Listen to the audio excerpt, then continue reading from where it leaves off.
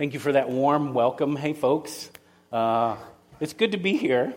My wife and I are, they used to refer to us as back row Baptists, but we're usually back in the corner hanging out, and I like to keep my eyes on things. But man, it's just been so great to be here, and thanks for being here this Memorial Day weekend, and it's great to be with you. My wife, Christina, and I, we've been a part of Victory Point, I think, since February, and we've actually been in this series with you, and today is week 5 of a 7-part series called Practicing His Presence. And if you missed any of the previous ones, I would encourage you, go to the victorypoint.org website and take a look there. You can catch up on any messages that you might have missed. It's been a great series, and I'm super excited about today trying to help us have a better understanding of less and not so much about like good principles for life or good things that would be nice to see on your Facebook feed written in cursive. We're not talking about like really good principles in life, but we're actually talking about practices and that these are practices that if we implement them, it will actually transform how we live, who we are, what we do. It'll affect not only us, but it'll affect everybody around us. So I'm super excited, and I'm really excited about how practical this series has been. For me, I need practical. I'm not picking on any of you, but I'm a fairly practical guy, and I need that. So this series is actually inspired by a guy named John Ortberg who wrote this book. Has anybody read this book yet? I know Matt and Brendan, people have been talking about it. It's a great book. I actually had the privilege of being on staff with John back in the 90s at Willow Creek when he wrote this book. And I got to tell you, it was incredible to sit under his feet. He was like woodshedding all the material for this book. And to sit under his teaching and be taught by him was just an incredible experience. And although I was a Christian and had already been in ministry a few years at the time, it was really the first time in my life that somebody got super practical and taught me what it is to train to be a follower of Christ versus trying to be a follower of Christ. He got super practical, and it's been an incredible privilege for me to be able to look back and have had that experience. And even this week preparing has just reminded me so much of that time. Unfortunately, he couldn't be here this week, so you are stuck with me. All right, so let's jump in. Last week, Matt talked to us about the practice of celebration. We talked about joy, and I loved that video and the pictures that we saw of Arlene. Everybody remember that? If you weren't here, you got to hear the story. Go back to victorypoint.org and check out the message. It was awesome. He talked about Arlene, and as we said before, Christina and I are newbies around here, and we didn't get the privilege to get to know Arlene, but just hearing you guys tell stories about her got me thinking of my own grandmother. And I remember very similar experience seeing my grandmother like this. She took me, I won't say I volunteered, but she took me. Things were a little bit different back then. Grandparents told us what to do, and we actually did it. So she tells me we're going to go to the nursing home. And I sat there. Now, something a little bit about my past is I actually was a classically trained musician.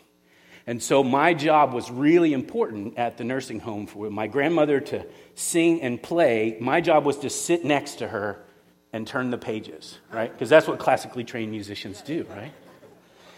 My grandmother, in those moments of singing, and it was awkward, and I felt really uncomfortable. But she was teaching me about what it meant to be a servant. She was teaching me about the idea of practicing service, practicing servanthood, and that's where we kick off today. And I'm so excited to be able to continue on in this series. And this week we're focusing on practicing service or servanthood. So I got to warn you, I said before that we're going to get super practical. The entire series, again, isn't so much that you would have more information. Today we're going to look at how to do this. Like, how should we actually be doing this? How can we implement these practices in our lives so that we act and look more like Jesus?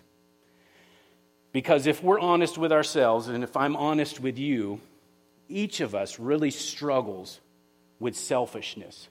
Most of us, I don't want to pick on everybody, but most of us, this does not come naturally. Most of us, like me, struggle big time with selfishness. Now, that's not something we would put on Facebook, right? We probably wouldn't post pictures of the great parking spot in front of Target that we gave up for the mom with the 4 kids and the minivan and all the stuff that falls out. We probably wouldn't post pictures of that, or we probably wouldn't put pictures of the great seats on the bus that we gave up for the older couple, right? We wouldn't do that because there's actually a term for that on social media. It's called the humble brag, right? We wouldn't do that. If we were to do that, or if you were to do that and I saw it on your Facebook feed or your Instagram, I'd probably be secretly hoping that somebody called you on it and made some negative comment. And then I wouldn't have had to have said it, but I would have been thinking it the whole... Is it just me? Seriously?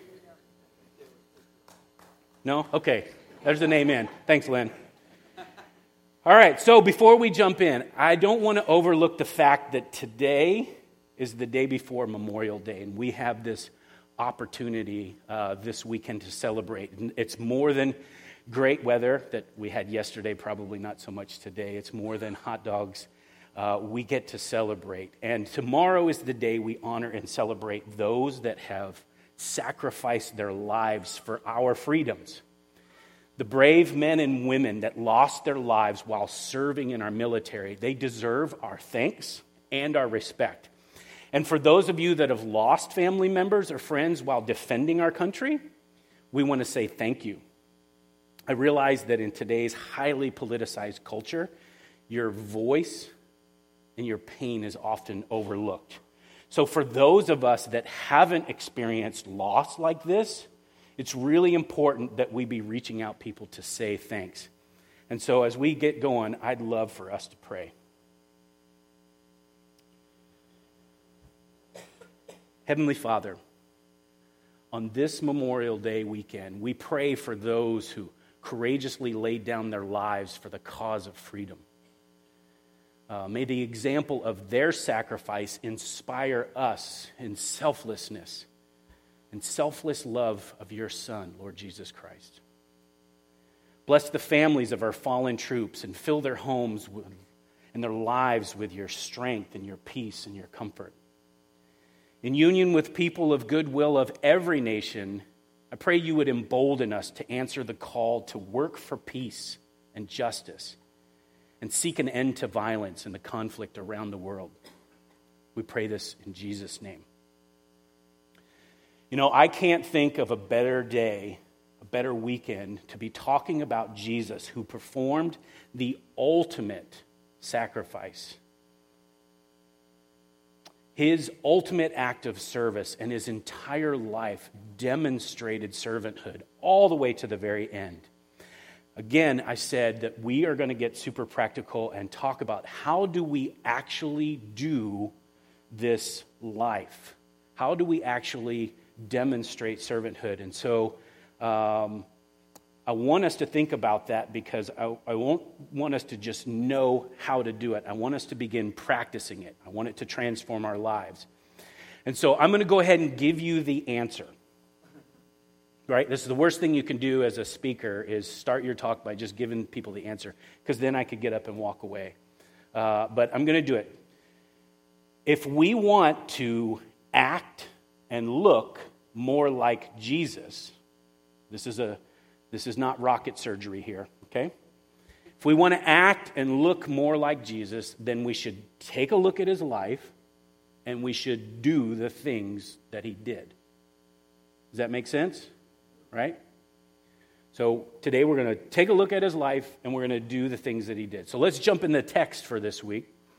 In the book of Mark, here's the setup. In the book of Mark, this is happening before the crucifixion. They're starting to get ready for the Passover meal. And so we see James and John, and they're kind of in this argument about who's going to be at the right and the left-hand side of Jesus, right? And they're getting a little heated. And so Jesus takes the moment and he corrects them and he says, hey guys, what is about to happen, you don't want any part of. Like, Jesus knows what's happening, and if you fast forward, you know what it means to be on the right and the left of Jesus as he goes to the cross. So here, pick up with me at Mark 10, starting at verse 41. When the 10, that's the other folks that were in the room with him, heard this, they became indignant with James and John. Jesus called them together and said, hey, you know that those who are regarded as rulers of the Gentiles lord it over them, and their high officials exercise authority over them. Not so with you. Instead, whoever wants to become great among you must be your servant, and whoever wants to be first must be slave of all. For even the Son of Man did not come to be served, but to serve, and to give his life as a ransom for many. I can only imagine that this is one of many, many opportunities that Jesus took to get in his disciples, his apprentices, these friends of his that he'd been doing life with and pouring into. And he corrects them, and he's like, hey, this is not how you are supposed to act. Look, and it says, whoever wants to be great among you will be the servant, and whoever wants to be first, some translations say, must be last, the servant or slave. So I think for me, maybe it is the case for you, is it's kind of a hard concept for us to get, and we see in Scripture it was hard for them to get as well. Here's the King of Kings, the Messiah, God in the flesh, and he's telling his disciples and he's telling us, I'm actually here to serve. And I know we've heard this over and over, and we kind of know where it's going, but can you imagine what it was like for them in that moment? Here's this person that they've been doing life with. This is one of those mind-blowing, flip the script on culture kinds of things that Jesus was famous for. So what he's telling his apprentices, these people that he's been pouring into for these years, he's telling them, in order to lead a world-transforming movement, you need to assume the position of a servant, the posture of a servant. And I think ultimately that's where we start with our how-tos today. I would propose to you today that the King of the universe, in all of his glory, chose to reign and rule in his time here on earth on his knees. Literally, not just figuratively, but literally on his knees. Throughout the Gospels, we see example. And if you don't know this, the Gospels are the books, the first few books of the New Testament that were written by some of the people that were closest to Jesus. And in the Gospels, we see lots of examples of Jesus getting on his knees and displaying this posture. But I want to give you an example. So earlier in the book of Mark, before this whole incident with James and John happens, we see that Jesus was teaching, and all of these people were bringing little kids to Jesus. They wanted him to bless them and put his hands on them, and the disciples, the apprentices of Jesus, are all standing around him, and it was bothering them. They're like, leave him alone. So they actually go over there, and they're trying to shoo all the kids away and get the parents and whoever was dumping these kids on Jesus. He was trying to push them away. And Jesus is like, hang on a second. And Jesus actually, gets down with the kids. He gets on his knees, and he pulls the kids around him. And then he does something, and I I hope you get what he's doing to us today. As he's pulling the kids around him, he looks back at his disciples and he says, come here. And so here's Jesus with the kids around him and the disciples around them. Jesus starts talking about the kingdom of God. And how and I can imagine him looking his disciples in the face saying, unless we get like them, you are going to miss out on what God has for you. And so then he hugs and lays hands on and blesses and prays over the kids and sends them off. There's another instance in Scripture where we find Jesus on his knees. And to be honest, it's probably the hardest story for me to hear or read, but more so it's the hardest story for me to take from Jesus what he's actually trying to teach me and what he's trying to teach us today.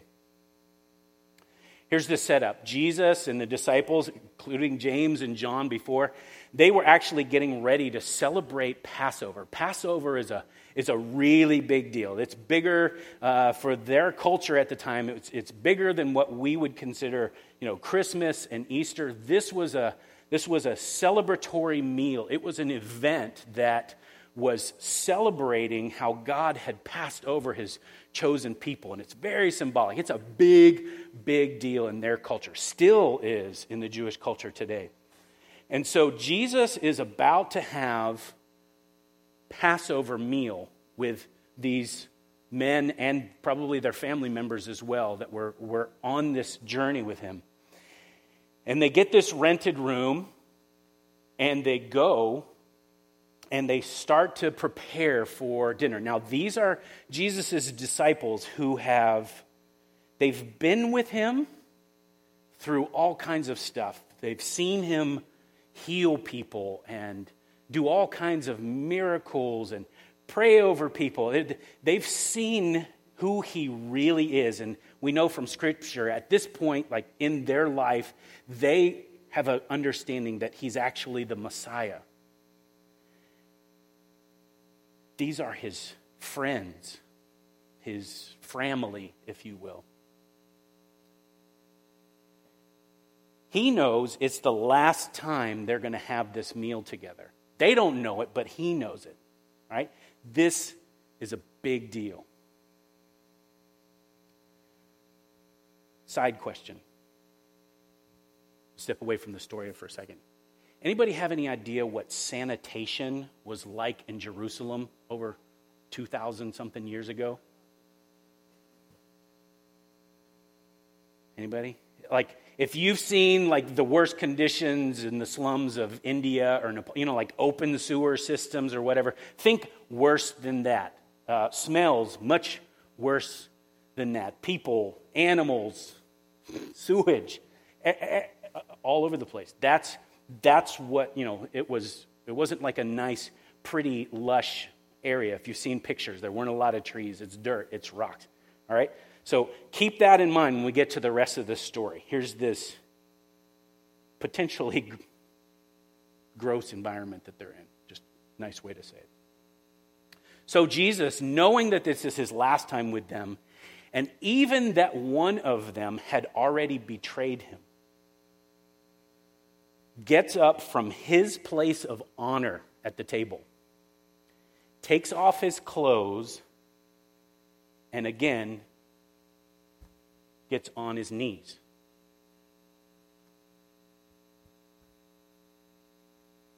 He gets on his knees because what he starts to do is to wash the filth off the feet of his disciples.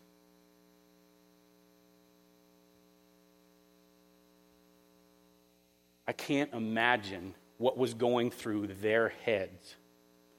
Peter, one of the other disciples, freaks out and is like, no, you will never wash my feet. And Jesus catches him and is like, hey, you don't understand what I'm doing here.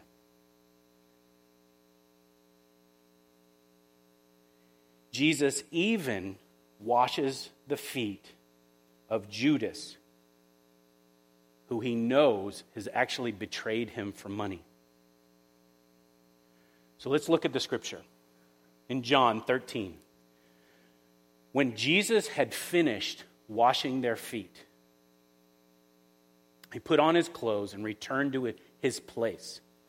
"Do you understand what I've done for you?" he asked them. "You call me teacher and Lord, and rightfully so, for that is what I am. Now that I, your Lord and teacher, have washed your feet, you also should wash one another's feet. I have set you an example that you should do as I have done for you. Very truly, I tell you, no servant is greater than his master, nor is a messenger greater than the one who sent him.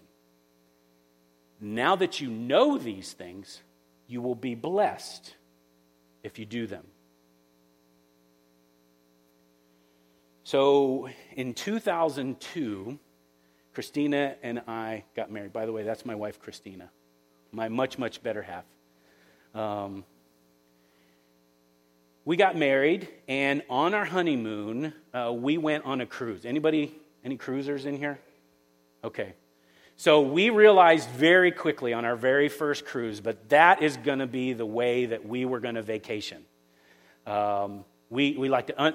It was fortunately and unfortunately our very first cruise. Like the Backstreet Boys were on our cruise. We didn't know it. We pulled up and the porter's like, "Hey, do you guys like the Backstreet Boys?" We're like, "No." It's like, "Oh, well, they're on this ship." So we didn't know. But anyway, it was a Disney cruise, and they were doing a thing, and Disney does it upright. That's not a commercial for Disney, by the way, if you're listening online. So we realized quickly that we really love cruising. They go out of their way to take care. If you've never been on a cruise, you kind of have to experience it yourself. But they just take care of you. They do everything for you. They turn down your bed. They put towel animals. There's food and everything's included. And you unpack once, but you get to go to all these different places. And it's awesome. Since then, we've been on 20-something cruises, right? So we're kind of hooked. We may have a problem. I'm Bob, and I'm a cruiseaholic. So here's something. Probably it was like the second or third cruise that we were on changed us. It changed us big time. It was like the second or third day of the cruise, and in our room was this young Filipino man. He was our cabin attendant. And he was the one who was making the towel animals and cleaning up after us and turning down our beds and really taking great care of us. His name was Ricardo, and he was in the room, and we were getting ready to go. I don't know where we were going. We were going somewhere. And he notices the Bible that was on my nightstand. And his whole countenance changed. Now, you got to know, these people, they're professionals at customer service. They're trained to, keep their cool, and they're really good at what they do. And he was amazing. But his whole composure just totally changed. And within a matter of minutes, he's asking questions about the Bible and about us, and we told him that we're followers of Jesus and that I'm a pastor. And within just a few minutes, he's literally pawing. It was weird and it was uncomfortable. But he was literally pawing on me and trying to touch me and hug me. And I really didn't understand what was happening at the time. It totally made me uncomfortable. But what happened was I realized that he and about 4 or 5 other of his Filipino friends were really some of the only believers that were on the crew. And this ship has over 1,000 crew members. And he and his brothers in Christ were trying to walk with Jesus. And their staff environment, it's kind of a party place for them as well as the customers that are there. It's kind of, spiritually, it's a hard place to keep your walk with Christ. And in that moment of vulnerability that he had with us, it changed the way that we look at the staff of the ship. It changed the way we do vacations. It changed the way that actually his impact on our life really is still affecting us today. we now, like when we go on vacation, like we try to spend more time building relationships with the staff members than we do other guests on the ship. We've got friends all over the world now because of what Ricardo did. He kind of broke us for cruising, or he redirected. I wrestle with saying this. I'm about to say something. I am not cussing in church, I promise you. And I don't give anybody permission to use the alternative, but if you spelled the word O-S-H-I-P as in Paul, it was an O-ship moment for us in our life and in our walk with Christ and in our vacation. It literally, like how he impacted us, changed even the way that we live in our neighborhood right now. We're very intentional. Matt talked about our neighborhood, and we don't live in the same neighborhood now, but in our neighborhood, we're very intentional about seeking people out and trying to build family. And we call our neighbors our family, our friends that feel like family. It impacts everything we do. It has changed how we shop and where we hang out. We hang out at this little cafe up the street from our house, and we intentionally try to build relationships, like missional type relationships. And we try to be the hands and feet of Jesus in the places that we live and work and play. And a lot of it is due to how Ricardo kind of messed with us. It's the reason that I now serve as the chaplain of the Park Township Fire Department. I have the opportunity to serve those firefighters, those brave men and women that are serving you. And just the whole idea of our hearts and minds being changed, our attitudes, our posture, when we step into things, it's changed radically. And I thank Ricardo for that. So maybe there's someone or some situation in your life that you're thinking, you know what, I probably need to be demonstrating a better posture. Maybe there's someone or a situation in your life where you need to get on your knees, maybe figuratively or maybe literally. Maybe if you did that, it would affect your marriage or your family or your house. Maybe your neighborhood needs you to take the posture of a servant. Maybe your workplace or your school, the teams, the things that you do for fun, maybe those people need you to take the posture of a servant. Jesus showed us that, and we can follow him in that. Second thing I want us to see in the how is we do it on our knees and we do it in community. Later in the New Testament, we see followers of Jesus trying to do life and figuring out how to get along and who should do what. And, this is their now post-Jesus life, and they're trying to figure out how to do life. And so look with me in the book of Romans, chapter 12. This is Paul writing. He says, just as each of us has one body with many members, and these members do not all have the same function, so in Christ, we who are many form one body, and each member belongs to all the others. We have different gifts according to the grace given us. Look at 1 Peter chapter 4. It says, each one should use whatever gift he has received to serve others, faithfully administering God's grace in its various forms. God gave each of the followers of Jesus then, as just like he does now, he gives gifts that supernaturally equip and empower us to build up and encourage the church or our faith family. Then and now he does the same thing. And I say supernatural because I'm talking about things that are beyond your own ability. This is not just stuff that you're good at. This is a supernatural amount of giftedness. I was excited. I don't know who sent out the e-news. Did anybody get the e-news this week? Yes? No? All right. Did anybody do the spiritual gifts test that was in there? Anybody? Anybody? Don't look, Matt. Don't look. So, we're all going to do it this week, right? We're going to go back and look in our junk or our inbox or whatever, and we're going to click that link and we're going to do our spiritual gifts assessment. So anyway, I was excited about it. If you didn't do it, I would encourage you to go back and look at it and try it. It's really good, both in helping you understand how you are gifted to serve in the faith community and how you're not gifted to serve in the faith community. I'm going to pretend Matt's not here for a second, all right? This is just us girls.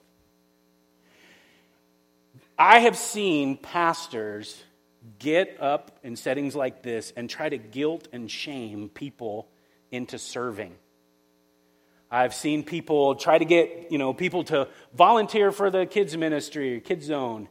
And what happens is, if you guilt and shame people into doing that, you actually end up with a pretty bad situation. You have somebody, potentially, that is not gifted, serving in an area where they could potentially do some damage. So this person who's not gifted goes there. It kind of messes them up. It could burn them out. It could also be bad for the volunteers, other volunteers who have to work with this person who is obviously not the right fit. And then more so, it's bad for the kids, right? It's bad for the kids. Those kids could be being served by someone who loves them and is really gifted and passionate about helping them become more like Jesus. Now, I'm really excited to say I've never seen Matt or Brendan or anybody do that here. And that's one of the things that we're excited about. And I'm glad we're talking about service today. Knowing what your gifts are and what they're not, what you should be doing in the body of Christ and what you shouldn't be doing is really great. So, for example, if you don't like people, some of you, I think, don't like people. If you don't like people or like being around people, don't be a greeter, right? We want greeters that like people and like talking to people and making people feel welcome, right? That's what greeters need to do, right? Okay. Does that make sense? This is not rocket surgery. All right. So knowing your gifts will help you identify the places where you should and you shouldn't be serving. Here's the deal. You should, hear me on this, you should be able to see when someone is operating in their gifts as clearly as when you see someone who is not. It's kind of the litmus test. You should be able to see when someone is operating in their gifts as clearly as when you see someone who isn't. One thing that we love about Victory Point is how much it feels like a family. It's one of the first things that we noticed we came here. It's also one of the things that brought us back. And we're not from here. Christina's from Germany, and I'm from Florida, and we're outsiders. It's part of the reason that we're so intentional about building family in our neighborhood. We're seeking family. We're seeking that, and I love that Victory Point. People are intentional about that. But I'll tell you, as a newbie, it's tough. Not being from West Michigan, we felt that culture rub. And you feel it anytime you come into a new place, and it happens in a church as well. So I love that some of you have been intentional, and we're being intentional too. So in addition to discovering your spiritual gifts, I was excited when I heard that Brendan and the team are doing this calling lab, and I probably should have asked your permission before saying this, but Christina signed up for the calling lab. She's been wrestling with this. Now I'm talking about you, so sorry. It's too late to. Is this okay? Husband and pastor fail, 101. Don't do this. Sorry. Okay. So we're family, right? So, Christina has been wrestling with this calling. She feels, I feel, and a lot of us feel like there's something that God is wanting to birth in her, this vision. And how cool is it that there's a place like the Calling Lab to get people around you that can, help talk you through it and wrestle with you. That's incredible. So thanks for doing that. And I'm excited you're doing that. And it's a great, great thing. So one thing I have learned in my 25-ish years of ministry is that if you try to do this all alone, chances are you're going to fail. This week, Christina and I were at Albert K's, which is that's our little cafe that we hang out. And in the back, Ellen, who's the owner, she's a part of our family, she was whistling. And that got me thinking about the Andy Griffith Show. Anybody remember the Andy Griffith Show? I wondered if that was going to happen. How many of you are like, what are they doing and why? It doesn't make any sense. Okay, just show of hands so we know who's in the room. How many of you actually remember the Andy Griffith Show? Whether in its original airing or in reruns, right? Okay, all right, so quite a few of us. That whistling, if you're not familiar with it, that whistling was actually the theme song. And once you hear it, it's totally stuck in your head. It's an earwig. You can't get rid of it. But I remember some of those characters. You remember the character. You know, Andy, who was he's the fearless leader. And Barney, who was the kind of, Barney. He's kind of this clumsy, goofy, if you know Don Knotts, he's kind of the same character in every show. There was Opie. Opie, the little, I want to call him Opie Cunningham, but Opie Taylor, who's the son, redheaded. My favorite was actually Otis. Anybody remember Otis? Okay, I'll just say this. I didn't grow up in the church, and I thought Otis was funny. He was actually the town drunk, and he was my favorite character. But there's one character that really stands out to me when I think about maybe you too. Aunt Bee, right? Remember Aunt Bee? Aunt Bee was the sweetest little lady, right? And she was the mom of Andy, and she took care of Andy and the boys down at the station. She was always doing something. As a kid who was kind of a latchkey kid, divorced parents, for whatever reason, I really grabbed a hold of Aunt Bee. And honestly, her hospitality, the way that she loved and served people in her life, somehow watching it actually made me feel loved and cared for. She was that. It was electric when you would watch her. But there was this one episode that broke my heart. There was a major event that was happening in town, and somehow through the Ladies Guild, she ended up being in charge of it. And so she was doing everything she could. Literally, she was doing everything.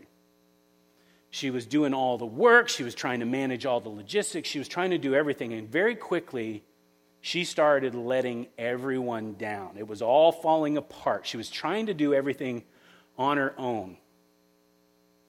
Rather than delegating or getting other people to help, she felt like she had to do it all. And it broke my heart. I mean, this is the first time I saw Aunt Bee cry, you know. And again, this whatever weird connection I had with her on the TV, like seeing her cry, I was like, no, my heart is broken.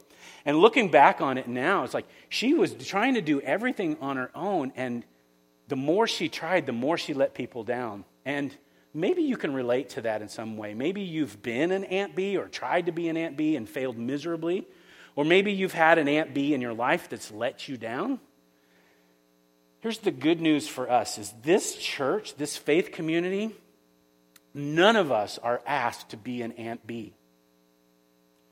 This whole spiritual gifts thing, this whole life, this whole faith community thing, we get to do this together, and each of us has a role to play. And we need each other to make it work right. We don't need it. Matt is not in charge of everything, right? He might be the one that's responsible for overseeing, but there's things that we have to do, and we need to do our roles. So I realize at this point that Brendan, a couple weeks ago, you thought you were going to get away with nobody calling you out. Brendan, a couple of weeks ago, talked to us about the practice of lament. Anybody remember that? Okay, if you didn't catch that one, you also need to go to the website and listen to it. But he talked about how it's actually okay to complain to God. Now, when it comes to being a faith family, it's very possible that some of the things that we complain about, all right, I'm a new guy, so I'm just going to say this, right? sometimes in church we complain about things, even things that happen or don't happen the way that we think they should in the church. It's very easy to do that. I've seen it. Unfortunately, I've been a part of it. But here's the deal. As Brendan reminded us, it's okay to complain to God, but watch out, because it's very possible that that thing that is bothering you or continues to bother you, God might actually want you to do something about it. Ouch.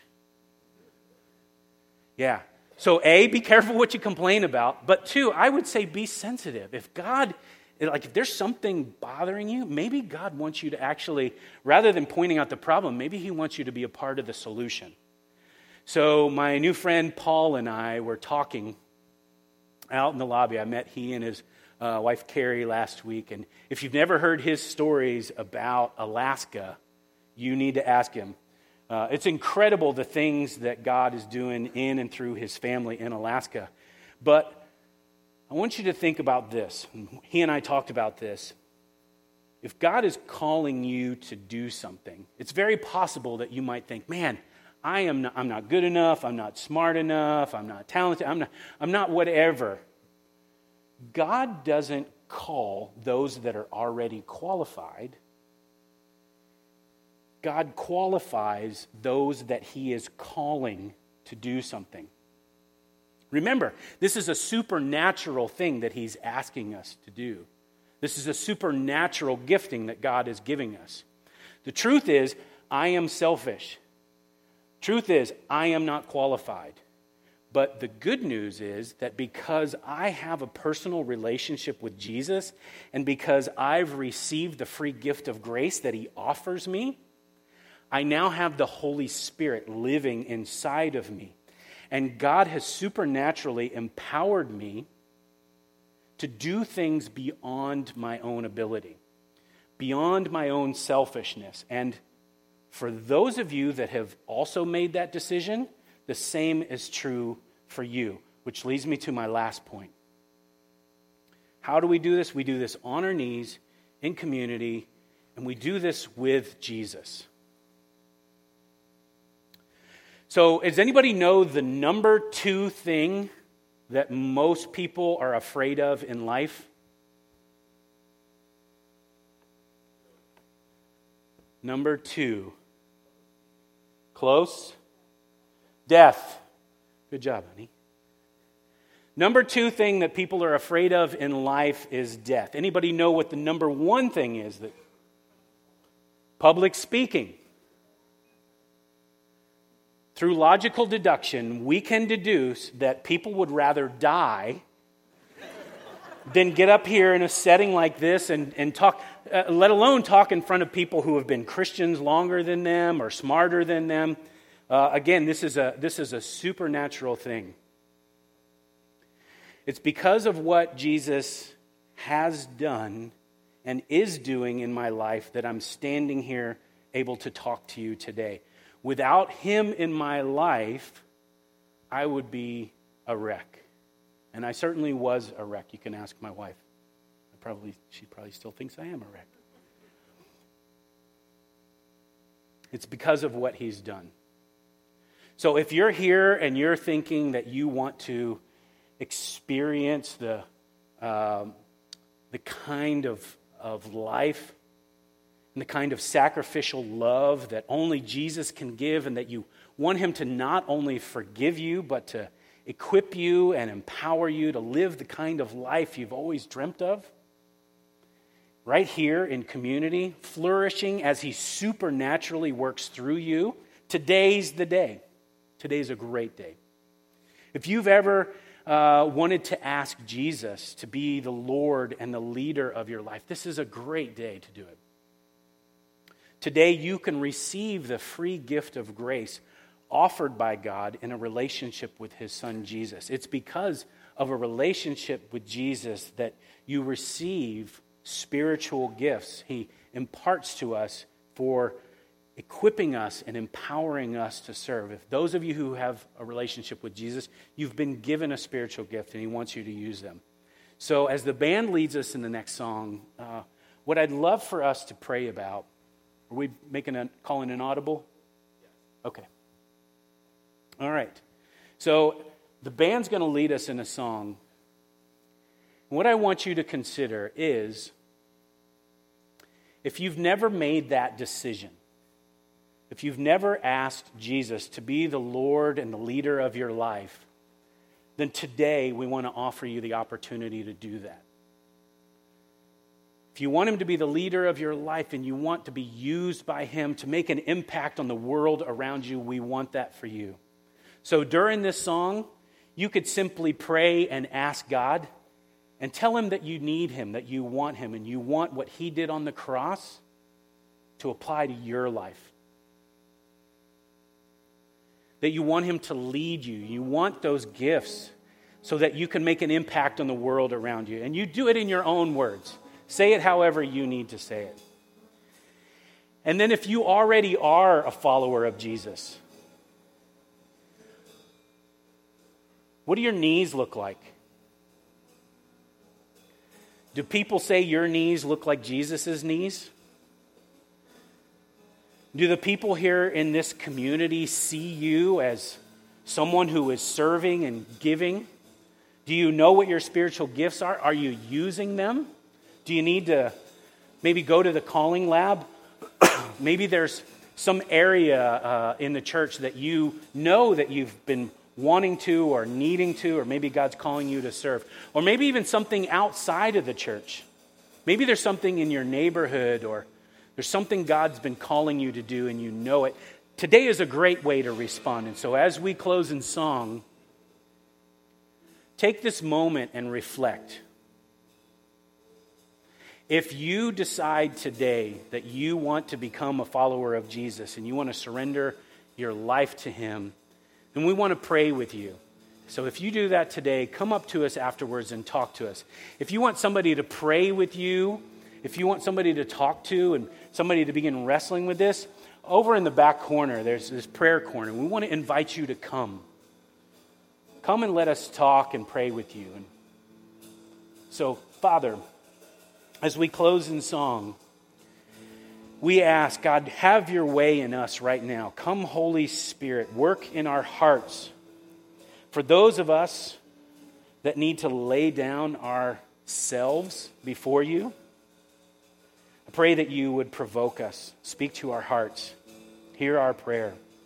For those of us that need to not only know what you did and how you did it, but actually begin doing it in our own lives, I pray that you would provoke us, Father. Help us to be more like you as we practice servanthood, as we practice service. Speak to us, Father. We pray this in Jesus' name. Amen.